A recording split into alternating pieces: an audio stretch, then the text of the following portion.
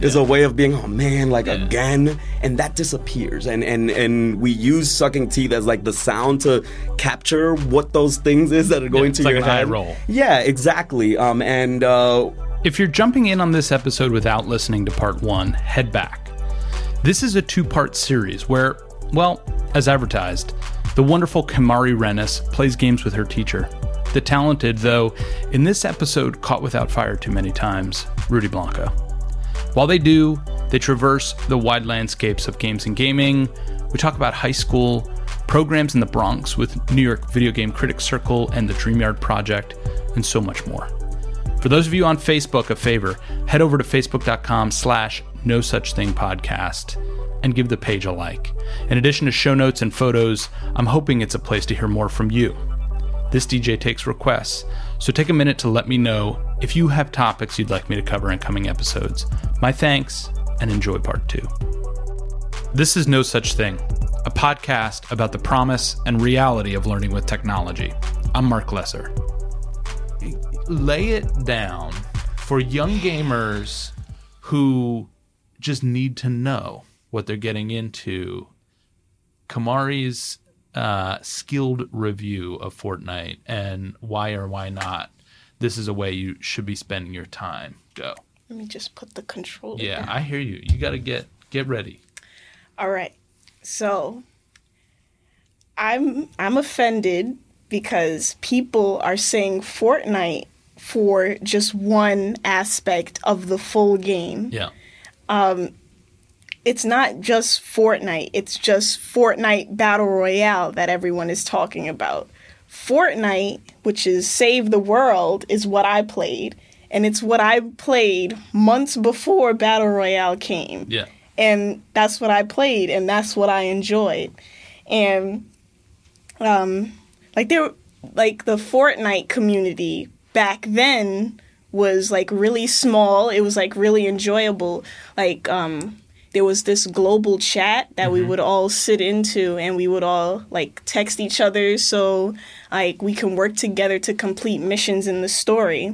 And I remember while I was playing Fortnite Save the World, like that was before Battle Royale, like I would group up with some friends and we would grind materials and weapons and V-Bucks like all through the night so that we can complete the story and move on to the next area of the game. Like I once set a goal to get to Canny Valley within like one night. And I bet like 90% of Fortnite players today don't know what Canny Valley is. Right. So like it's really like while I was playing, I saw that Battle Royale had just came out, and I noticed a lot of people were getting Fortnite. So I was like, oh, maybe they would like to play with me, and like we can all play the story together and get all these cool weapons and characters. But then they all went to Battle Royale, and so did my friends that I played with. Right. So I was thoroughly offended. And so because you had done all this work, I had done all that work in the first environment, and then everybody's moved over. And not only that, I paid money to get like the Founders Pack to play the actual game. That's what it was intended to be. Yeah. And Battle Royale was free, so. But what do you think caused everyone to like move over? At the time, once Battle Royale came out, before Battle Royale actually, there was this game called PlayerUnknown Battlegrounds, and it was the same thing like before. There was a big map. There were 100 players that would go in. You could go in with squads, and like you would go around collecting items, shoot people, and see who could get first place, whether it be in teams or solos. And during that time, the space of the map would actually close in, and you would be forced to move to the next area, or you would die. So, like, Fortnite Battle Royale was basically the free version of that. Right. And, like, everybody started moving to that because PUBG wasn't on console, and Fortnite was there and it was free. Unpack that a little bit. So PUBG wasn't on console. Pretend I don't know what those things are. PUBG is, PUBG is basically the game Fortnite is before Fortnite. Got it. And on console, we're talking about the stuff that, for those of you who are parents or teachers who have kids or hear students talking about games, consoles are like your independent hardware for gaming, PS3, 4, etc., Xbox, The Switch. the Switch, the Wii. Yeah, so those are consoles. Okay, good. Yes. So your beef with it is not the game experience. Your beef with it is that they kind of you feel like they bait and switched you as a player, in the sense that like you went and spent this money, you built a community, you did all this work, and then they went and opened up a place down the block and sent everybody over there. Like, from my perspective, I think that like the people behind Fortnite just forgot about what the game was originally intended for, which was like exploration, like a story game, like where you would like go around collecting materials, just like in Battle Royale. You would build like these forts and like fortifications and traps, so that like you could defend against the husks, which would be considered zombies in the game. Yeah. And you would do that fighting against the storm, so you could complete the level and move on with the story.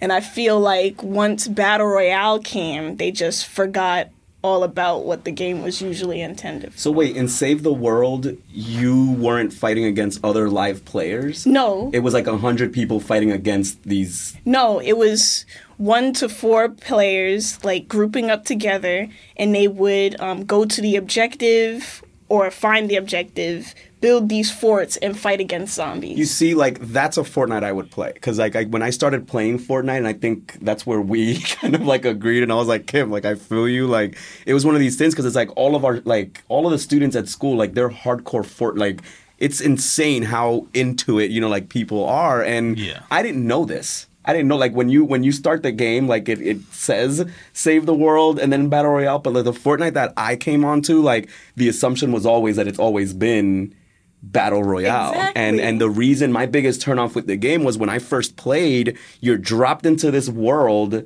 with 99 other people, including yourself, and I could get nothing done. Like, I didn't even know, like, usually when I play a new game, like, I like learning the controllers, like, you know, seeing what I have to do. Like, in Battle Royale, you could barely do that. It took me about, I think, maybe 150 rounds before I could even get a weapon, you know? And it was just constant, like, there were people that are just, like, it's just, it's intense. But I didn't know that that's, you know, what it was before. And you still have to pay for it if you want that version. Yes, if you, like, for me, I think, like, before Fortnite even came out, we were all planning on, like, what Founders Pack we would get, or pack that we had to pay for in order to play the original game. Right. So I think the one I got was, like, $80, and that was to play Save the World. And, like, every day I would log in. They would give us Founders Packs, which were the little piñatas that... I'm not even going to get into it. But they would give us piñatas every day, and they would give us Founders weapons that we would all collect all together, and we would use them in fights when we, like, got into, like, fighting the zombies. Like, that's what I really enjoyed about Fortnite. And I remember one of the first events that came out, the first event, I think it was the one where, like, you would all come together in the same group of 4. However, you would fight, like, you would set up generators in a large space. Like, I think one of the settings was a farm. And what you have to do is you have to survive multiple nights. I think the longest I stayed was 10 nights. And you you would have to survive like 10 whole days and nights fighting against zombies, and then once day came, you would have to like go out, find supplies, bring them back, and fortify the generators. And that was probably the best thing I ever played. I really enjoyed it. But then Battle Royale came and no one cared. Right.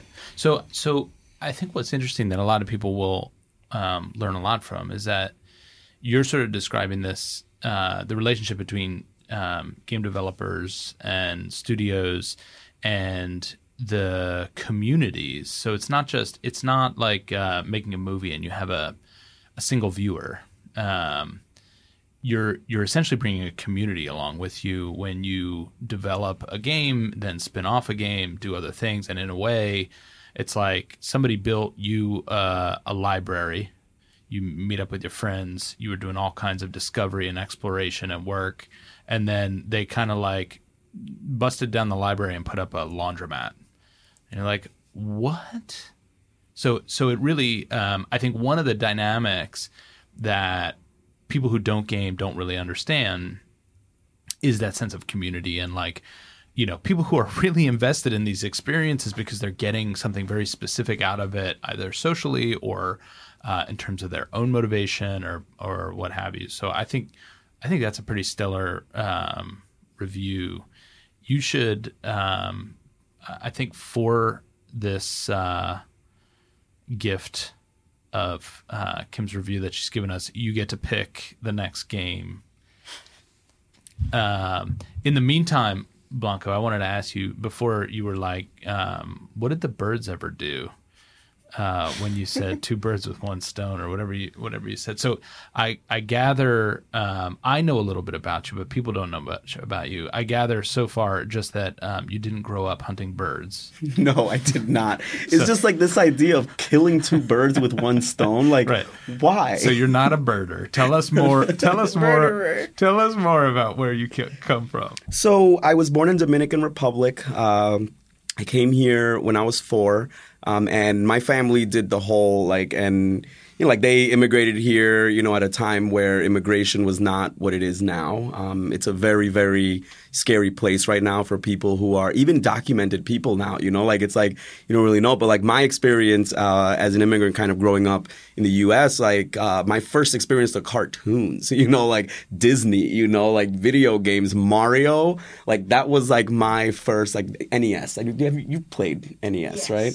Like my first experience with it was, Super Mario, and my dad and my mom, they were each 21 and 20 respectively when they came here. So they were relatively young. And I look at myself at 21 and I used to play games too. So when I put myself in my parents' shoes, my dad was obsessed with the gaming too, and it was because I was here 4 or 5 years old. I want to come home and play this 8-bit game like Mario and save the princess. And I would come home and my dad would have it beat already, and back in the day, he would just leave it on the last screen because in NES, when you beat a game, it just stays on that screen. There's no ending credits. There's none of that. Yeah. But fast forward, I kind of was a student in the public school system here in New York City, lived in Jamaica, Queens for a bit, grew up in Corona.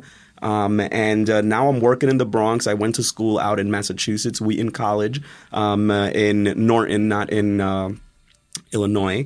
And I've been teaching for 9 years. It was at DY Prep that I kind of learned a little more about I wanted to do technology in some way, and then I learned the hard way after taking Programming 101 that I wasn't a coder.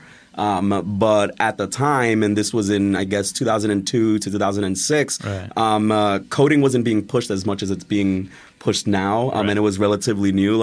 I was out there doing HTML when it was still AOL 3.0, so I was into it and then kind of realized that there's a difference between teaching tech and then teaching digital literacy. Yeah.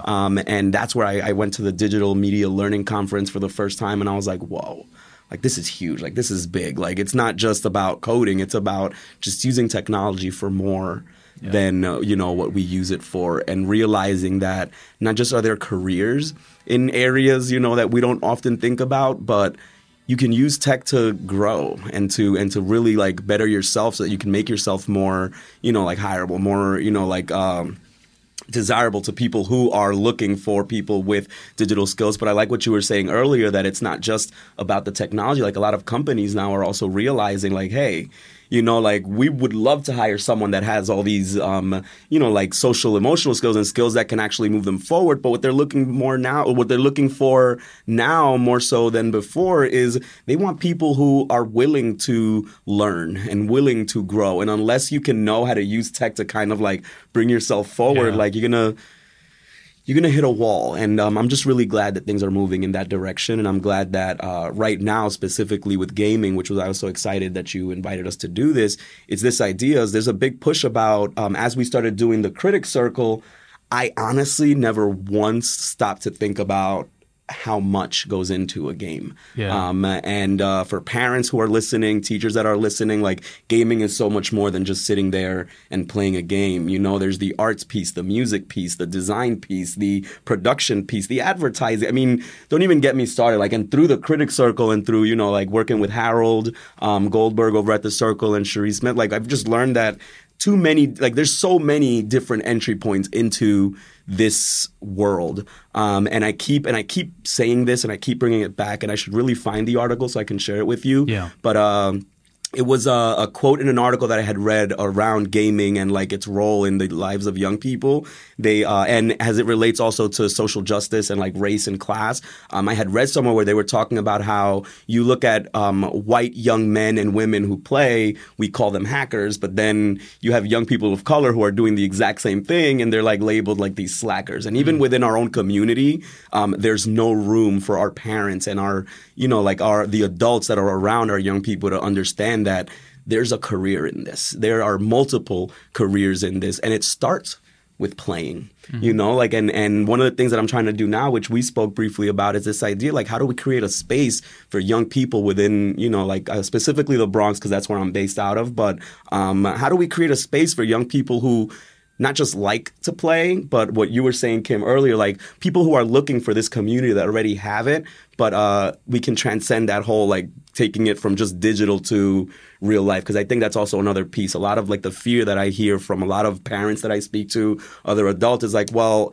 they're spending a lot of time in their room not doing anything. Even if they're talking with their friends, there's still this sense of like, well, that's not in the real world. And I, to some extent, agree. Like, I'm not saying that gaming is replacing socializing in real life, because being in the real world is obviously, you know, that's where we live. But we need to be able to bridge the two. And yeah. Yeah. I think one of the sort of institutional mistakes that we've made for a long time is you look at a resume and see that somebody was like a captain on a chess team, right? And there's something like classy and highbrow about that, right? It's like a strategy game. It's like respected in a way that I think one could argue is classist and racist. I'm not going to make that argument right now, but if you put chess next to some of these other strategy games that we're talking about, these are environments where, like, you know, chess is head to head. So when you talk about a strategy game where you're working in a team, you're building all these literacies like you were talking about earlier, and knowing how to lead, how to be what kind of leader in a given moment.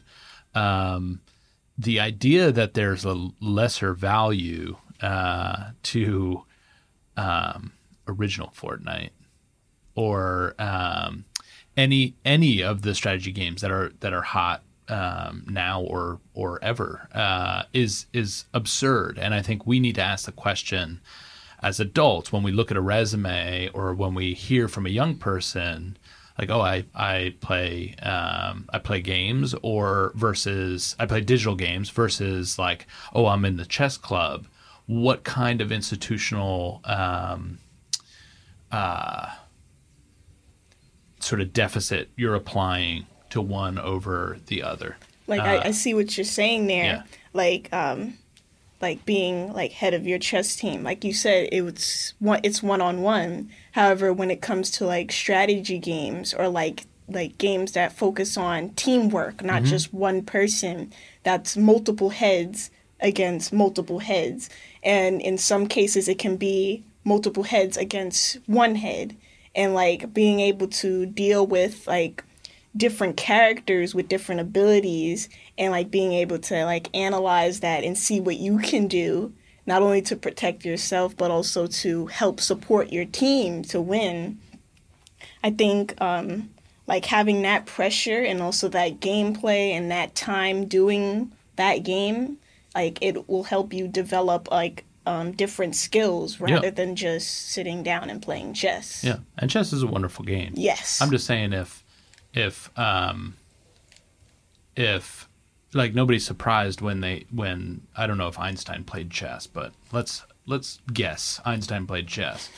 If somebody heard that, they'd be like, "Oh, of course Einstein played chess. It's what smart chess. people play. It's what smart people play." Yes. But if somebody was like, "Oh, Mark Zuckerberg, Neil deGrasse Tyson loves Fortnite," I made that up. But if they heard it, they'd be like, "What?" Video games are it's just not the same mental model for what gives you cognitive strategies. And I think that's kind of nonsense. I mean, when you think about it, when you hear, like, let's say people that don't know what we're talking about here, right? And you mention, and you just say the terms like a word association or a thought association thing. Yeah. You say chess club, even in our own minds, right? And then you say video game club. Yeah. Already, like we say, even in my own mind, and I'm all for this video game work, like there are already these biases, these things of like, you can't do what you can do in chess club in video game club, where, I mean, if you know me, like I necessarily don't agree. Like I'm the type of person that would say, well, actually, if you like video game club, play some chess to enhance your video game skills because there are some innate skills within games like chess. Like you learn how to think ahead a few moves. You could be a pretty nice player no matter what game. I mean, in strategy games, because chess is mostly a strategy. But I think of it when it comes to like something like Fortnite. Again, like I don't necessarily enjoy the game, but the only times I do enjoy it, when I found myself truly into it, was when I played in a party for the first time, right? And we were all talking to each other, and then we all started figuring out that like while we were playing individually, it's this constant like survive.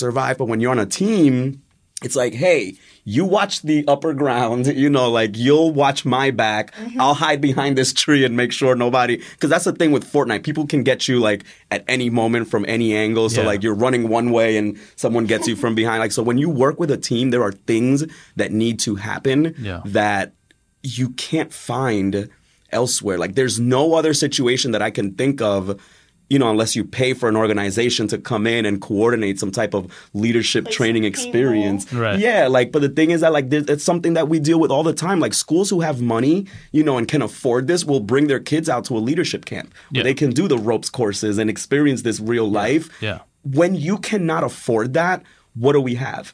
And right now I'm discovering the more we play, that tool I've discovered is kind of like things like these where you can sit down and say, hey, like we can actually do some of that leadership and team building in a different way. And some people would argue, and actually some of my colleagues have argued, that not every kid likes to play, so they won't all have the same access to it, as opposed to my thought or school of thought is that not everyone has explored gaming enough to know maybe what type of game it is that they'll actually enjoy playing with others. And I think that the more young people we can kind of encourage to, I like how you all call it like serious games, like your curriculum around gaming, and like how a serious game is like a game with purpose, like with reason. I think that every game can be a serious game. It just takes, whether it's a young person or an adult, to shift that perspective. And it's like, hey, yeah, we're going to play Fortnite. Like there are times where we're playing at school and everybody's just playing it this is what I call level 1 of engagement with gaming, right? It's like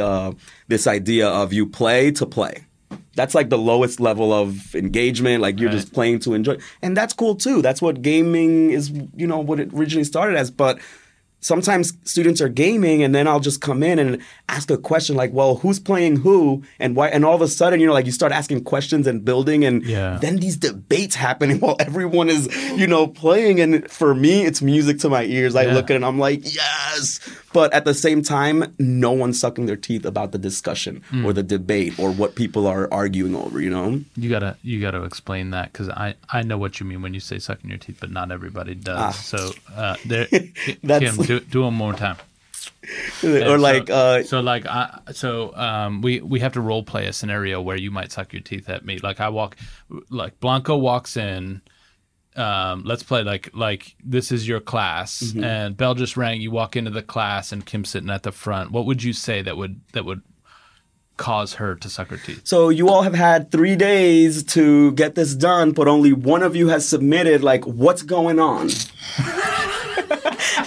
And then you have, like, pro teeth suckers. They'll be like the same comment, and then like an extended teeth sucker. Like, those are usually, the thing is that, like, it happens, and it's true, and it's real, and we laugh, and it's funny, but 9 years teaching, and it is just a young person's way. Not just any young person, people in general, right? Is this idea of when you're not content, is a way of being, oh man, like again, and that disappears. And we use sucking teeth as like the sound to capture what those things is that are going to your like head. An eye roll. Yeah, exactly. Whenever we have gaming, the only time we get teeth sucking is when the bell's about to ring and we have to shut the game down. You know, like, guys, 5 minutes left. And then I'm the bad guy because I'm trying to tell them to go to class. But the thing is that's something that a lot of other adults use. It's like, oh, they're in lunch and like now they're late to class because they weren't gaming. It's not about that. It's just we haven't had enough practice as a school, as adults using this as a tool so that young people can know, hey, we're here during this time to this time to have this space and have this experience. But that doesn't mean you put aside whatever other responsibilities you have going on. So, Kim, what do you want to play now? I hope you enjoy this, Blanco. Let's do it. So this game is called Don't Starve Together. I really hope Blanco enjoys this. So survival games is one of my favorite genres to play. So basically what this game is basically a multiplayer version of the regular Don't Starve, where you would go around, like you would spawn in a randomly generated world, and you would go around collecting supplies like twigs, wood, and food. So, like, you can create, like, a little base or, like, a campfire to survive the night, and then you would keep doing that for any amount of days. You don't have to shoot birds, though, do you? Because Blanco hates shooting birds. You can shoot birds. Well, I also want to add that I remember you had said earlier, like, that you really like this game, and you were like, well, I don't know if you'll be any good at it. I think I'm going to kick butt. Like, I'm going to do really well at it because, like you, I also enjoy survival games. I like games that require you to think, right, to survive. And when you have to, like, talk to each other to try to figure it out, like, those games always And also, do since we're doing this together, it says it in the title. That means that we have to think about how we're going to ration supplies, because, like, there's a set amount of berry bushes. You can't grow new berry bushes. Right. So, like, you have to keep all that in mind. Supplies matter.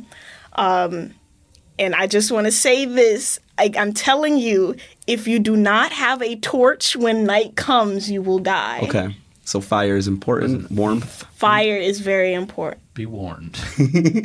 So The wait, darkness. is it 2-player? It could be up to 6 players, I think. Like, we can both play, like, at the same... Ooh. I also learned recently, for those of you that did not know, I learned the difference between... I love the art. Yeah. Could you press the options button? Yep.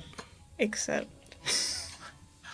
play offline. I read that. We totally just I read it. buzz, like, the terms of service. I agree. We did the terms of service flyby like you've never seen it done.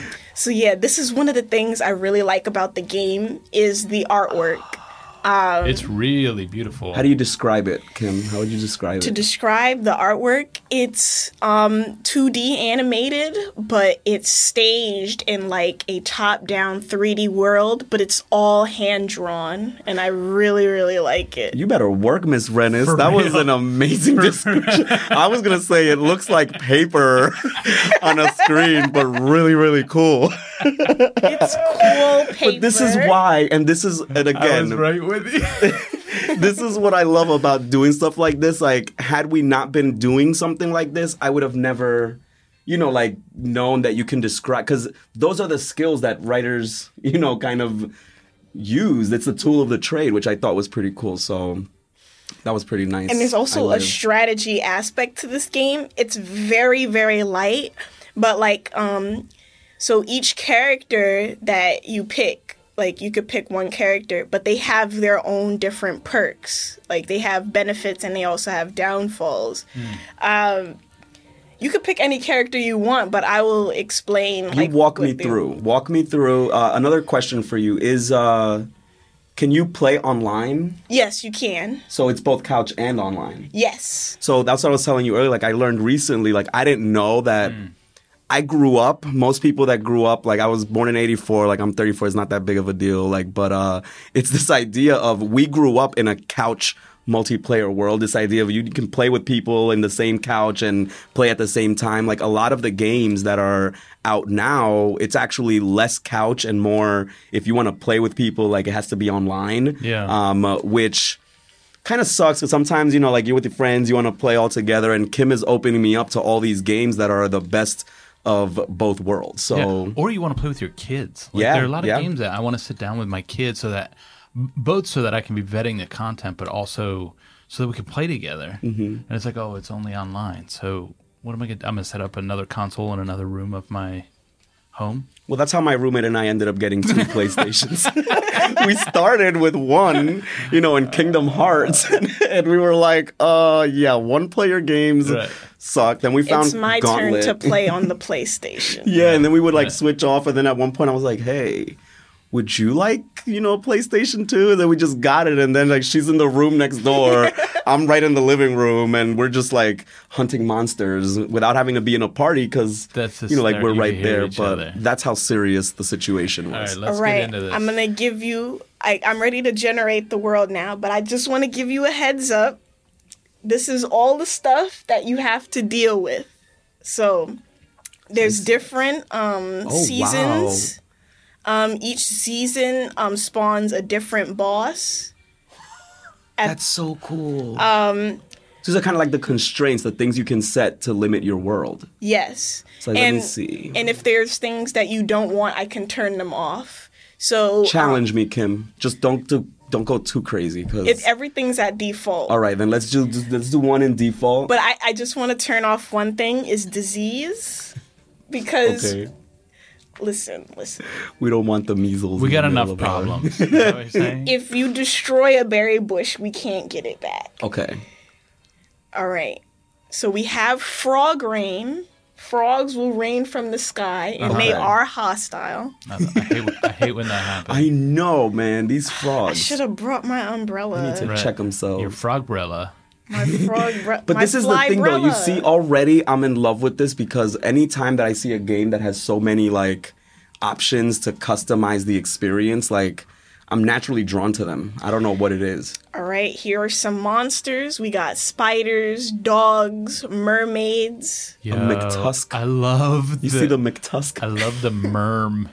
The merms. We The got merms. poison birch trees. A tree burger. guards. You know, I can actually see some of this art actually reminds me a lot of some of the Plants vs. Zombies art. Yes. So I could see you a theme. And here are the bosses here. We have Bearger. He is a bear badger. Yeah, I mean, yeah.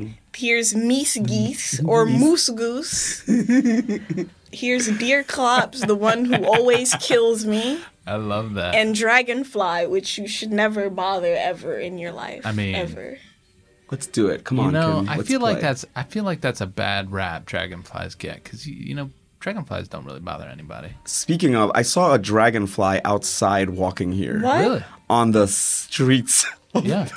New York City. Well, we are on like one of the, if not the biggest estuary. Like on, people forget that we're in New York Harbor. It's a pretty dragonfly friendly. I've never seen one around here. Like my experiences with dragonflies was when I was in college in the suburbs of Norton, Mass, or the rural backwoods of Norton, Mass, or like whenever I'm hiking. Yeah. But to see one walking down the street with like Walking? No, to see Dragonflies one have legs? while I was walking down walking. the street. Oh, I'm guessing it was but flying. yes, if that dragonfly was walking, it better have had a suit on, given where they I are. forgot. It splits the screen. That's awesome. Oh my Okay, gosh. so- I love These are my characters. Me too. I this art. love this. I'm on the left side. Oh, I'm getting this. So, like, I have a big fear of bugs, Wes. but this is the only game I can deal with them because Weber is my favorite character. So you normally play Weber? Yes, he is a spider who ate a child. Oh. Winona. But not in a bad way. No, it's not. They both work together. Like, So he's just housing the child. like the child is in him. Yeah. Like that's why he has legs and arms, but the spider Perfect. he couldn't. Oh they work together. my gosh, I see it now. Now I fire get the art. That's why they're called the indigestible. Yo. Wolfgang, Wendy. I love the bullets. So the bullets under the character say, is a monster, can befriend spiders, grows a silky smooth beard. Yes. Those are my bullets. It looks like there's a nice even split between male and female characters, I think is pretty cool. Yes. Sometimes it's all mostly boys, and I like Winona. All right, who am I going to go with? Wilson is too cliche. I know this is taking a while, but come on, it's my character. So can we talk while we're at character select? So while we're at character select, can we talk about game characters a little bit? So like, not to we don't want to pick on any one game, but like I'm looking at character select here, and we're three colors of the palette in this room, right? But I don't know what do you guys think in terms of representation and what's here? Like, there's a lot of obviously sort of silly fiction here, but the people are kind of all old-timey and White. Yes. pretty white. I mean, the only ones that are not white are the monsters. They're like Weber is a Weber. spider. And And- WX78, which is a robot. So that's going to be a ding in my if I'm writing the review, that's going to be a ding for me. Right, like But we have a Canadian. oh, okay. Well, It's Woody.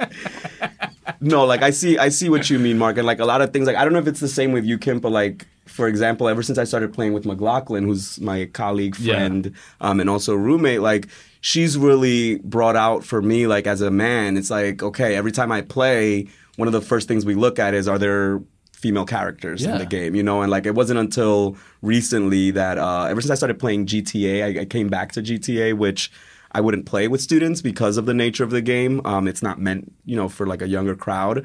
But all of the racial undertones of that game, like anyone who's not white is like this criminal, you know, like living in the, and like, so like race in and of itself is important, but like, like thanks for bringing that up. good example, by the way, of a AAA title. Grand Theft. I think it's actually the biggest. Yes, it is. AAA title. So I'm leaning towards Wendy because according to what you said, Kim, if the fire goes out, you die. That's a lie. That bullet point that says feels comfortable in the dark is a lie. That just means that she doesn't lose sanity in the dark. That doesn't mean she won't die. So they all lose sanity in the dark? Yes. And Whoa. sanity is very important because I would if say. it gets too low, you start seeing like ghosts Yeah. and then you have to fight them. Yeah. Oh, man. Can I follow up my character question while you guys pick? You guys pick.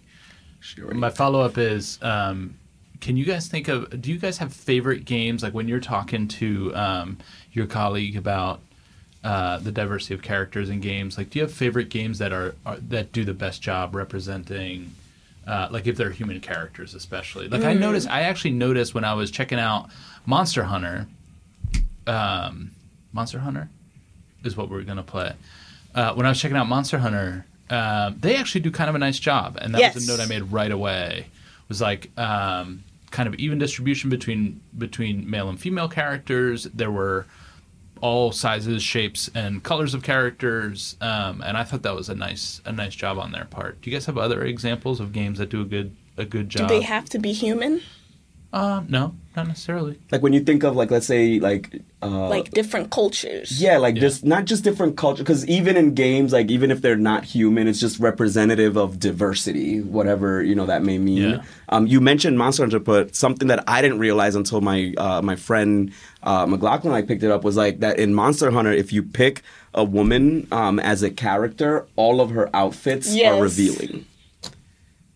Yes, that's true. Well, like like they'll have like the midriff. So or, they like, got their- like halfway there. Yeah, so like, and then the thing is that they do really well with like the racial component. Like, there's definitely people of different colors. Like when you like when you fix your character up, you can like change all of that. But I, as a man, I have to also speak from a place where I wasn't aware. I wasn't even thinking of that, And then she goes, "Oh, this game, which is based solely on, let's say, building armor, right, and building stuff. Like, no matter what armor you build for a woman character, like there's always this sense of like, But again, it's very important for men also to just pick up on the fact that like, oh, I didn't think of that, because if this were real world, like if you get cut, like you're exposed everywhere. Your armor's not like 500. You talked about fighting Diablos, and Diablos has 2 giant pointy horns on his head. So if my character has a midriff, what?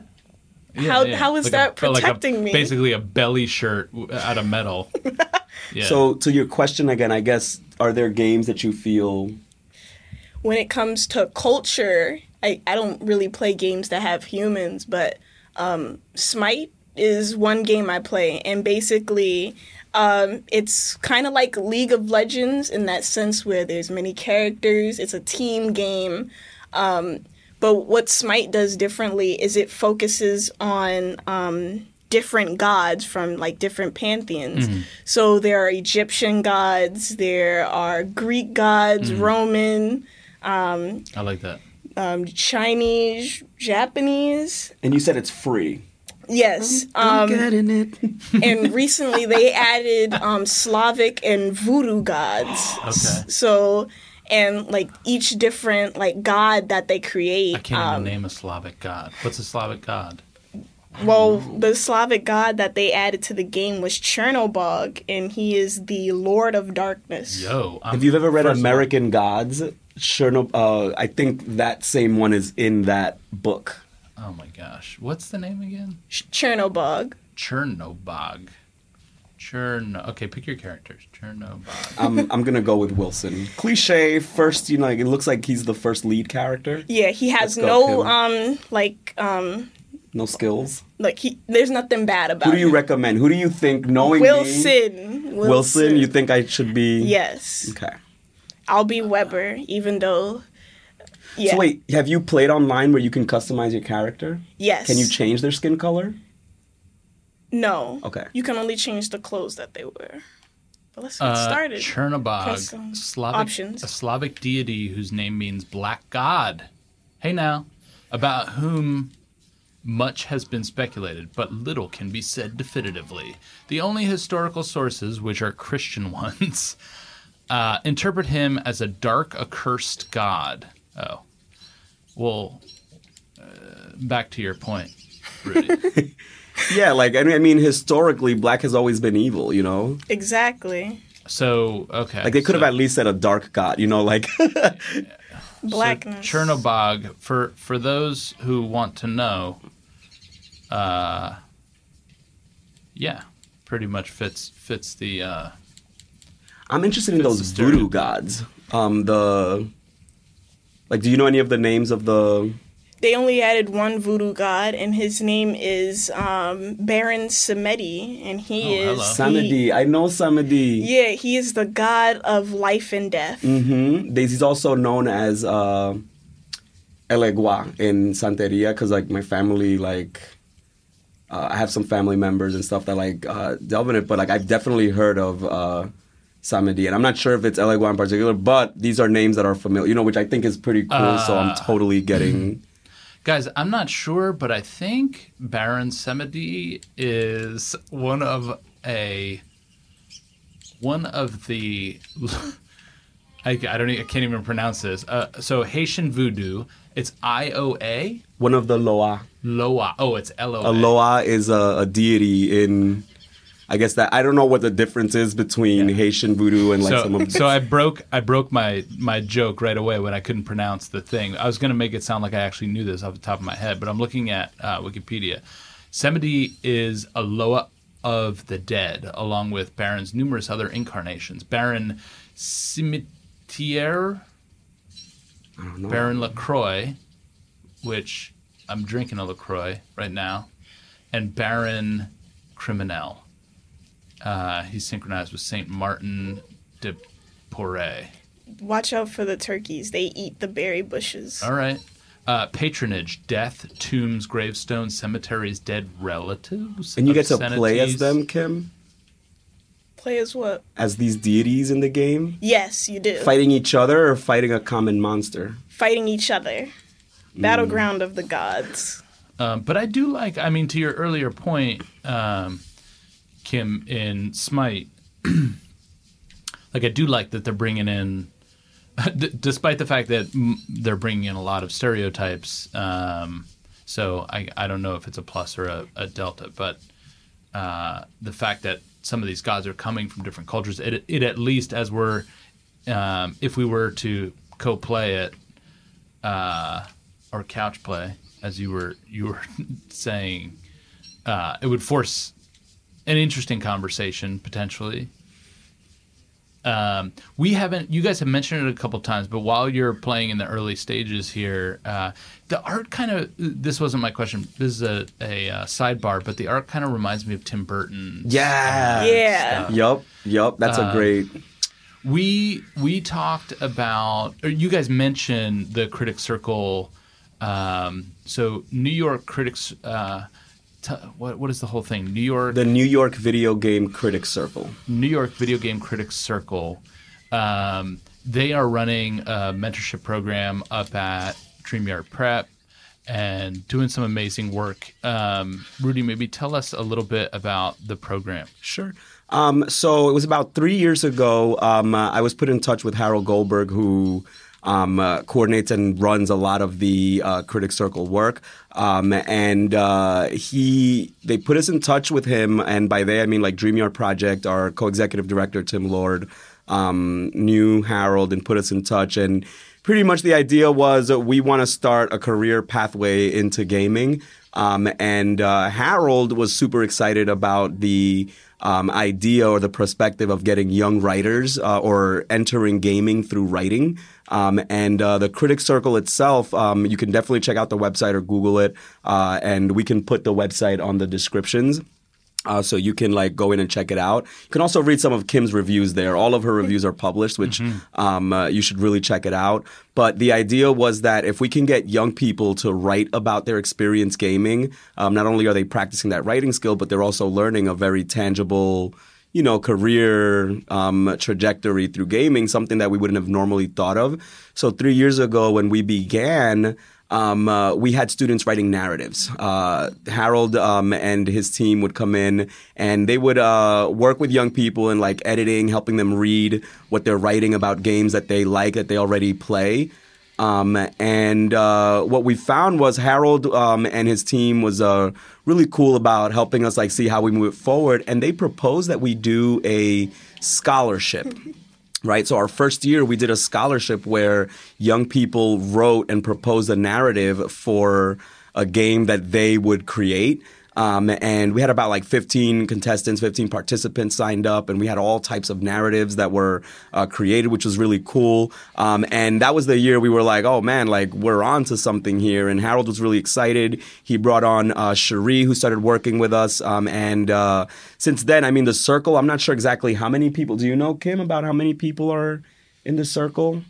It's like anywhere from like 15 to like 18 different writers. Yes. And don't quote me on this, but like I do know that it's pretty much a collective of writers across various publications that review games, electronics, technology, specifically games in this case. But they come together and they do their thing, and like they're a network, and they've been really, really cool about working with young people. And our most recent scholarship this year, which Kim also competed in, was we played Little Big Planet, and the scholarship opportunity was that students in teams of 4 with 1 student for every grade.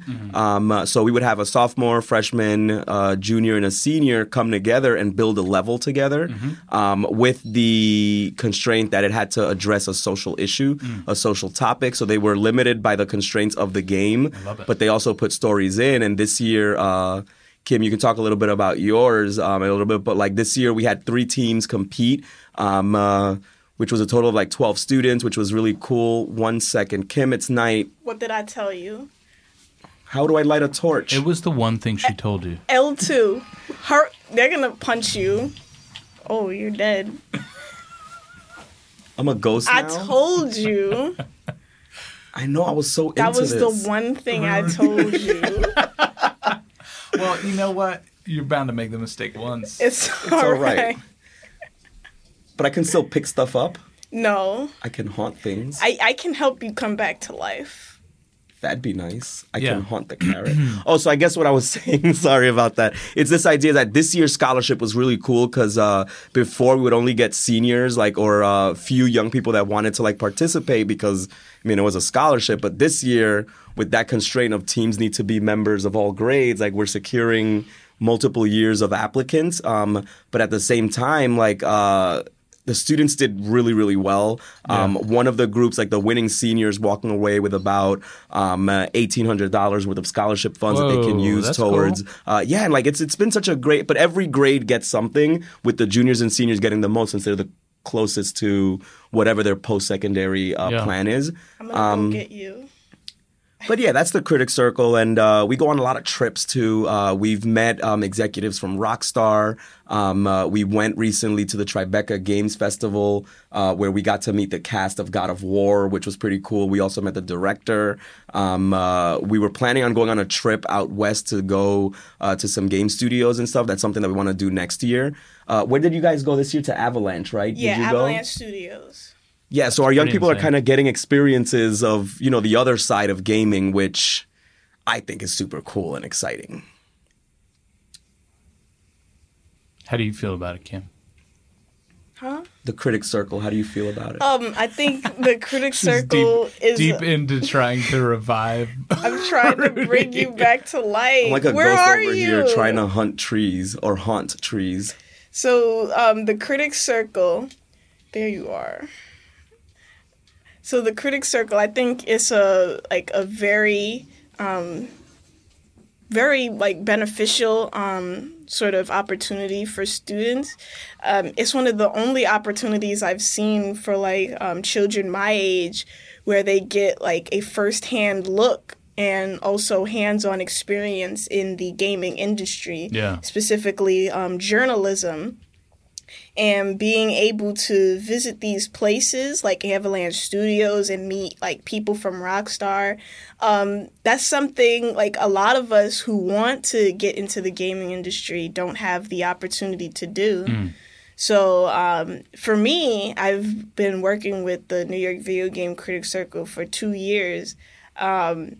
I've gotten to learn so much, and I've got to go to so many places, to learn about, the career I want to do, even though I'm only doing journalism right now. So, yeah, I get to write about my experiences with gaming, and little did I know that that's a career in itself. Yeah. So, even if I don't get into the gaming industry, or not the gaming industry, but if I don't get into the gaming design aspect, or maybe I'm not interested in creating a game at all, I will have that skill of journalism, which is actually really good. Yeah. Well, or maybe you want to write games. Yes. Which a lot of people don't realize that games, especially now with some of the titles that are have much deeper narrative, have writers.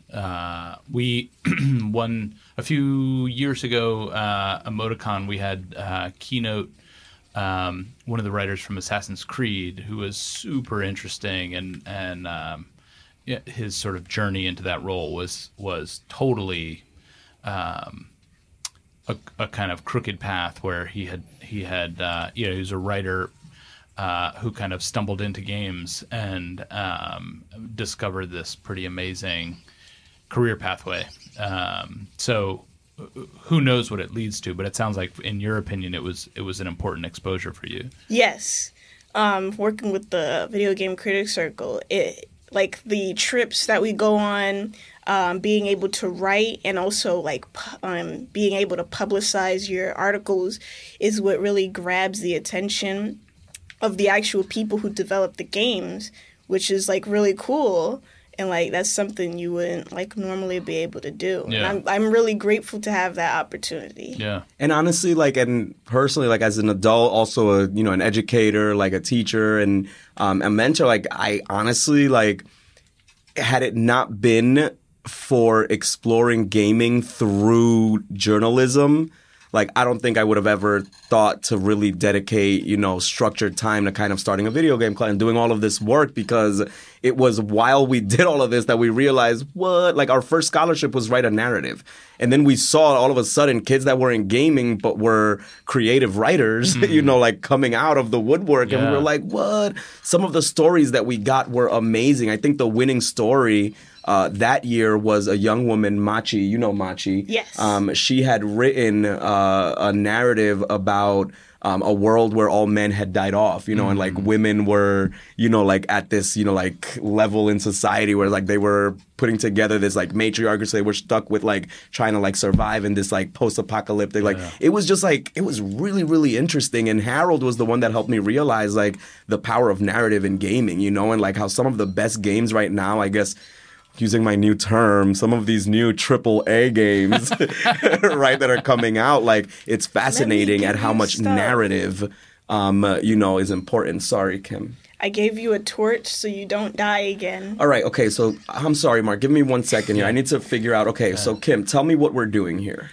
All right, so I made a pickaxe so that I can mine these rocks so that I can get flint and gold. So you can build things. Yes. So all the stuff that I mined is gone. Yes, because you died. How do you make a pickaxe? Shade. So I gave you a pickaxe, but to make one, like, you collect sticks and you mix it with the flint on the floor. Got it. Seeds, petals. I have my pickaxe here. And how do I use them? Basically, in this game, you use the directional pad to equip and inspect stuff. It's like at the bottom, it would tell you. I see. Okay. It's got that. That's kind of like got a Minecraft vibe to it. Yeah. Oh, you saw how cool I looked breaking that rock, and I got a gold nugget. You did, for somebody with such a giant head and tiny body. I feel like you really went at that rock in a serious way. I'm sorry, Kim. I let you down, Kim. It's all right. I'm going to make an axe, and then I'm going to get Whoa. some supplies.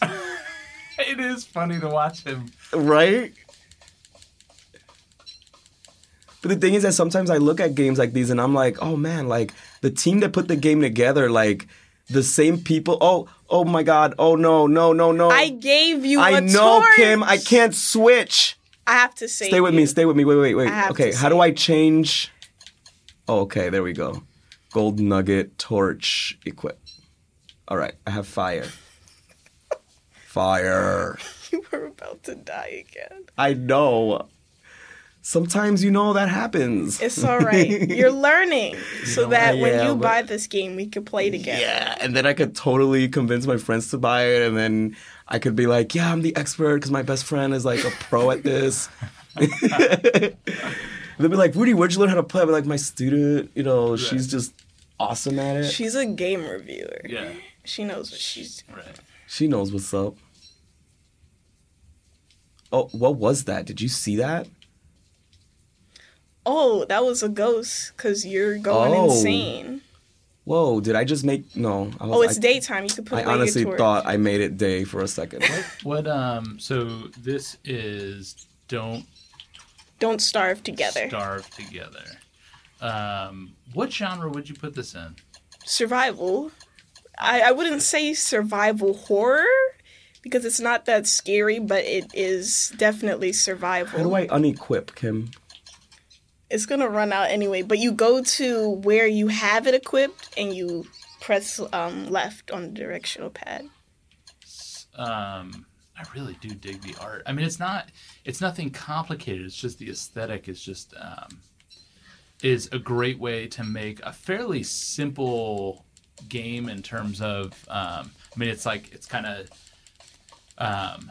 2-dimensional and it's a pretty simple kind of map that you're traversing, but it makes it really aesthetically easy to watch. Nope. So wait, Kim. I know you're probably gonna get frustrated with me here, but so is there a quick way to unequip?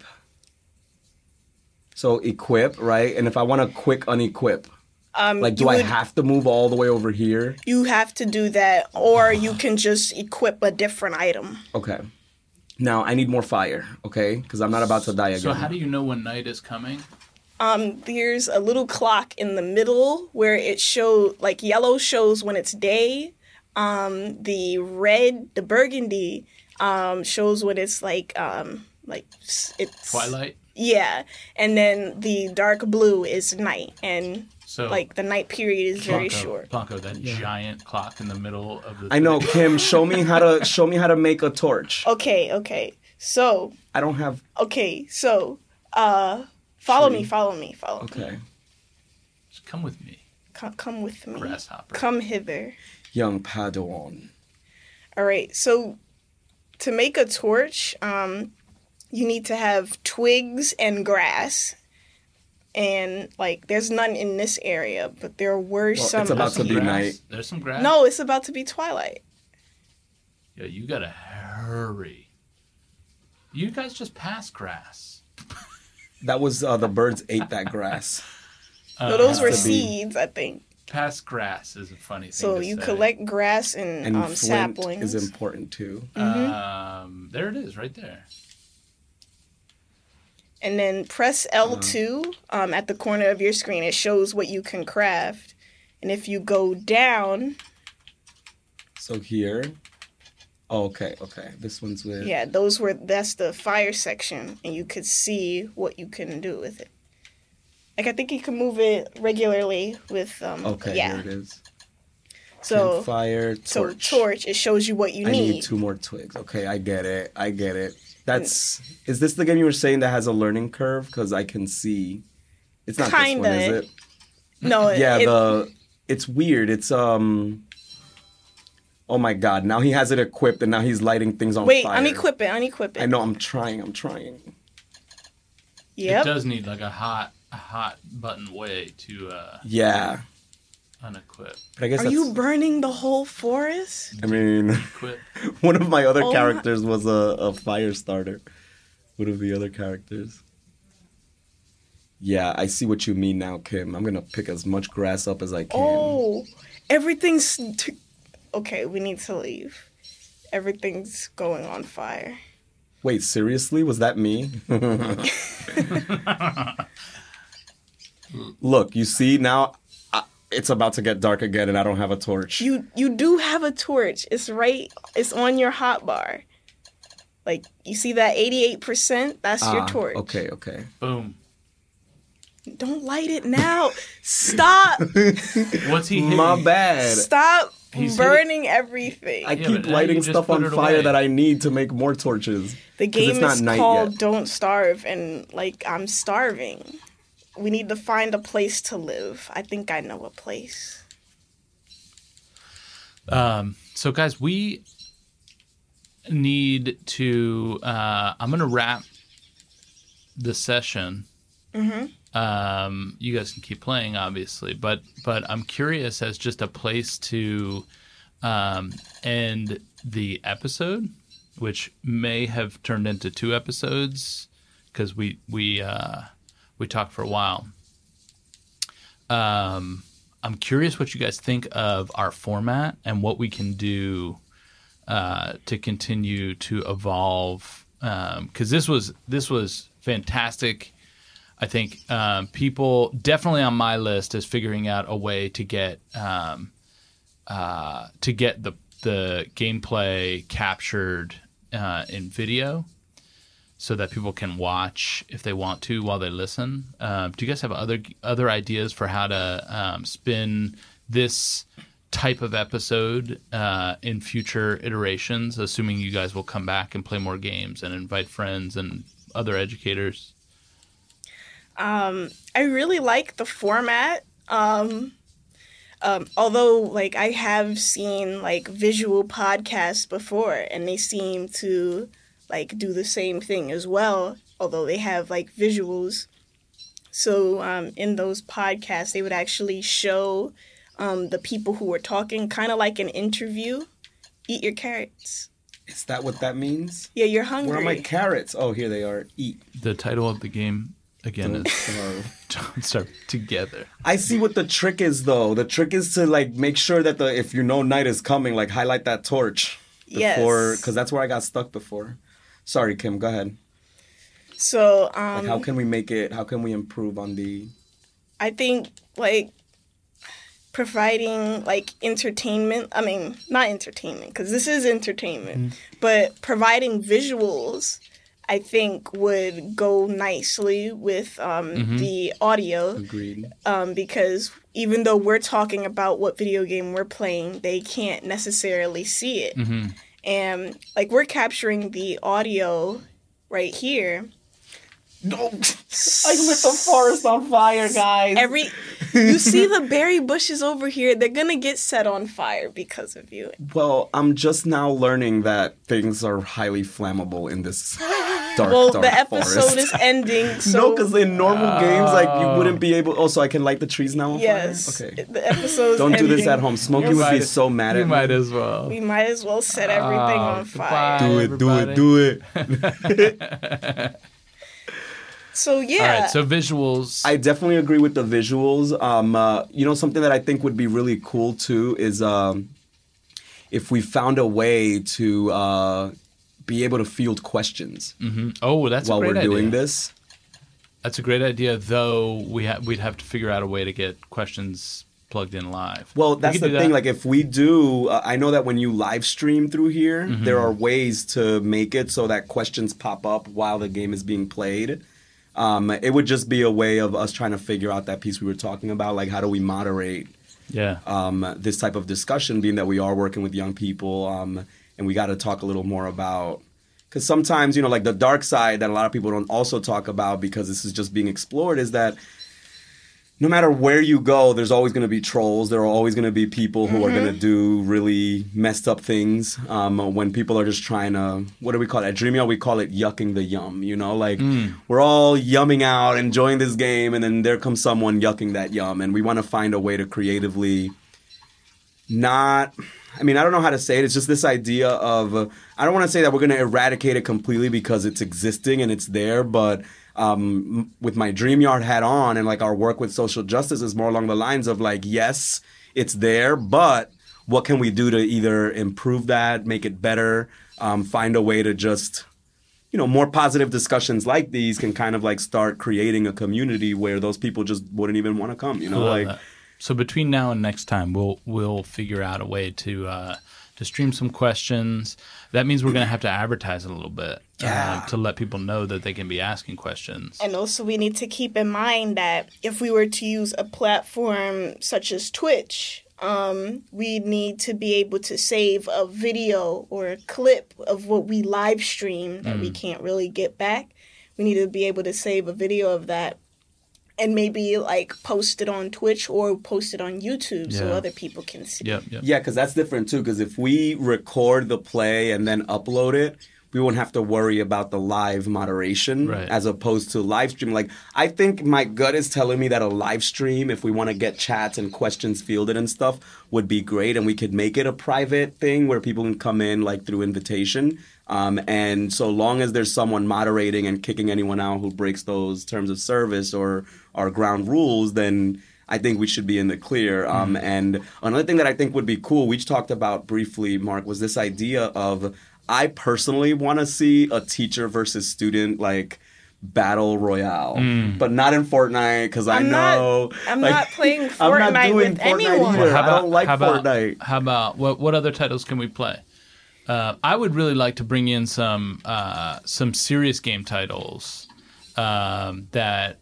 Kumar, you might have seen some titles at Games for Change that you liked, but I would love to do some indie games and games that are sort of have a focus on social issues. I think that would be fun from a critical perspective, just to like do some play, talk about how the gameplay is, and that'll also bring up good conversation. Yeah, for sure. And for the teachers versus students, we can do some of the games that we were talking about before that like really encourage others to like hang out, be social, and also learn about like what sort of leadership roles they're able to handle. Yes.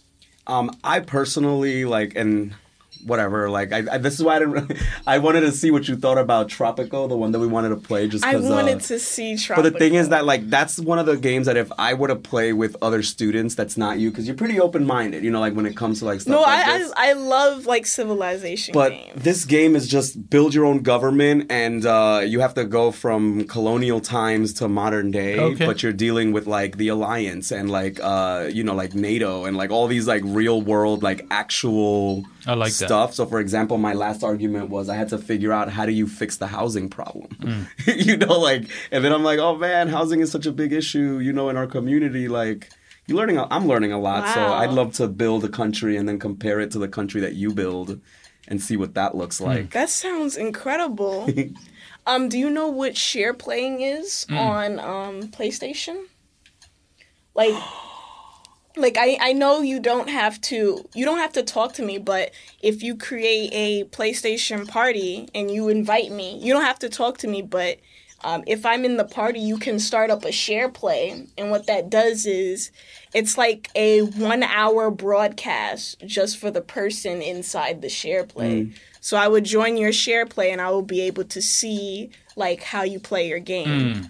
And that's that. And that's another thing too that I've been trying to figure out, like how to best handle, and maybe kind of as we do more work like this, like how we figure it out. Like personally, like I prefer not doing parties, you know, with students, just because unless like we can't control who's in the party, right? Like it's just one of these. It's you know, it's a different type of thing. So because it's new, we don't necessarily there are no real guidelines as to how it's done. You can make the party private, and then you can. But the thing is that like it has to be very structured. You know, it has to happen at a certain time, and people need to be made aware that this is happening at that time, just because of that nature of like that negative thing that happens out there. But for sure. And we also love your ideas too. Like share with us, let us know what you think would be cool, and we're game. Yeah, I echo that. So that's actually a great segue.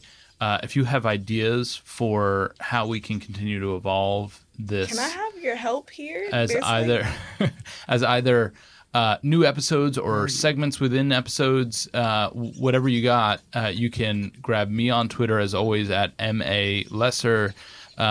Rudy, how do we find you online? You can find me on Twitter as well at Rudy Blancs. That's RUDYBLANCS. And Kim, how do we? I want to plug some of your writing. I also have a Twitter account. You can follow me at Kim Rennis. Spell it. KIM and RENNIS. Kim Rennis. At Kim Rennis on Twitter. And then where do we find your writing? You could look up the New York Video Game Critics Circle website, and my reviews should be there, and there should be an archive if you click the tag with my name. And also on my Twitter, I linked the archive that has all my reviews. Amazing. Guys, I am so grateful for all the time you put into this, and I've learned a ton today. I think for those out there who feel like there's no such thing as learning from games or from co-play, I think they have a lot to learn. And I hope we can shed some light on that through this and more episodes like it. Thank you guys for being a part of it and helping me put this together from idea to episode. So thank you. Thanks for having us, Mark. This was definitely a lot of fun. It's new. It's different. It's cool. I enjoyed myself. I'm glad to be here, and I hope to be on future episodes as well. You're going to be careful what you ask for. Thank you guys again. For more info about advertising with us, charitable sponsorship, or if you have show ideas you want to share, find me on Twitter @MALesser. The tracks in this podcast were produced by Leroy Tindy, a guest in episode 0, an Ithaca bomber, an engineer of digital things and fresh beats. Find him on SoundCloud at Air Tindy Beats. No Such Thing is produced by me, Mark Lesser, a learner like you, and our show notes can be found at nosuchthingpodcast.org. This show would not be possible without the support from the good people at Mouse, a national youth development nonprofit that believes in technology as a force for good. Find us online at mouse.org.